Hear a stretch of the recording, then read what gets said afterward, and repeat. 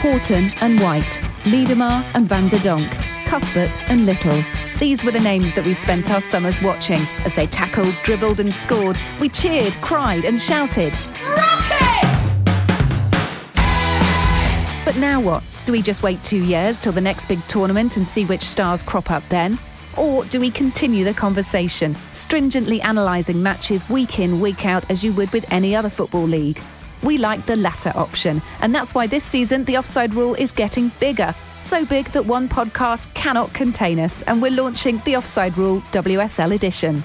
Each week, the team that brought you the Women's World Cup will be deep diving into the world of women's football to keep you up to speed with everything you need to know, from the big decisions on the pitch to the dramas off it. We'll be speaking with those in the know, the players, the coaches and the journos. If you love the Women's World Cup and want more, then this is the show for you. Just search for the Offside Rule WSL edition on Apple Podcasts, Audio Boom or wherever you get your podcasts from and hit subscribe. The Offside Rule WSL edition.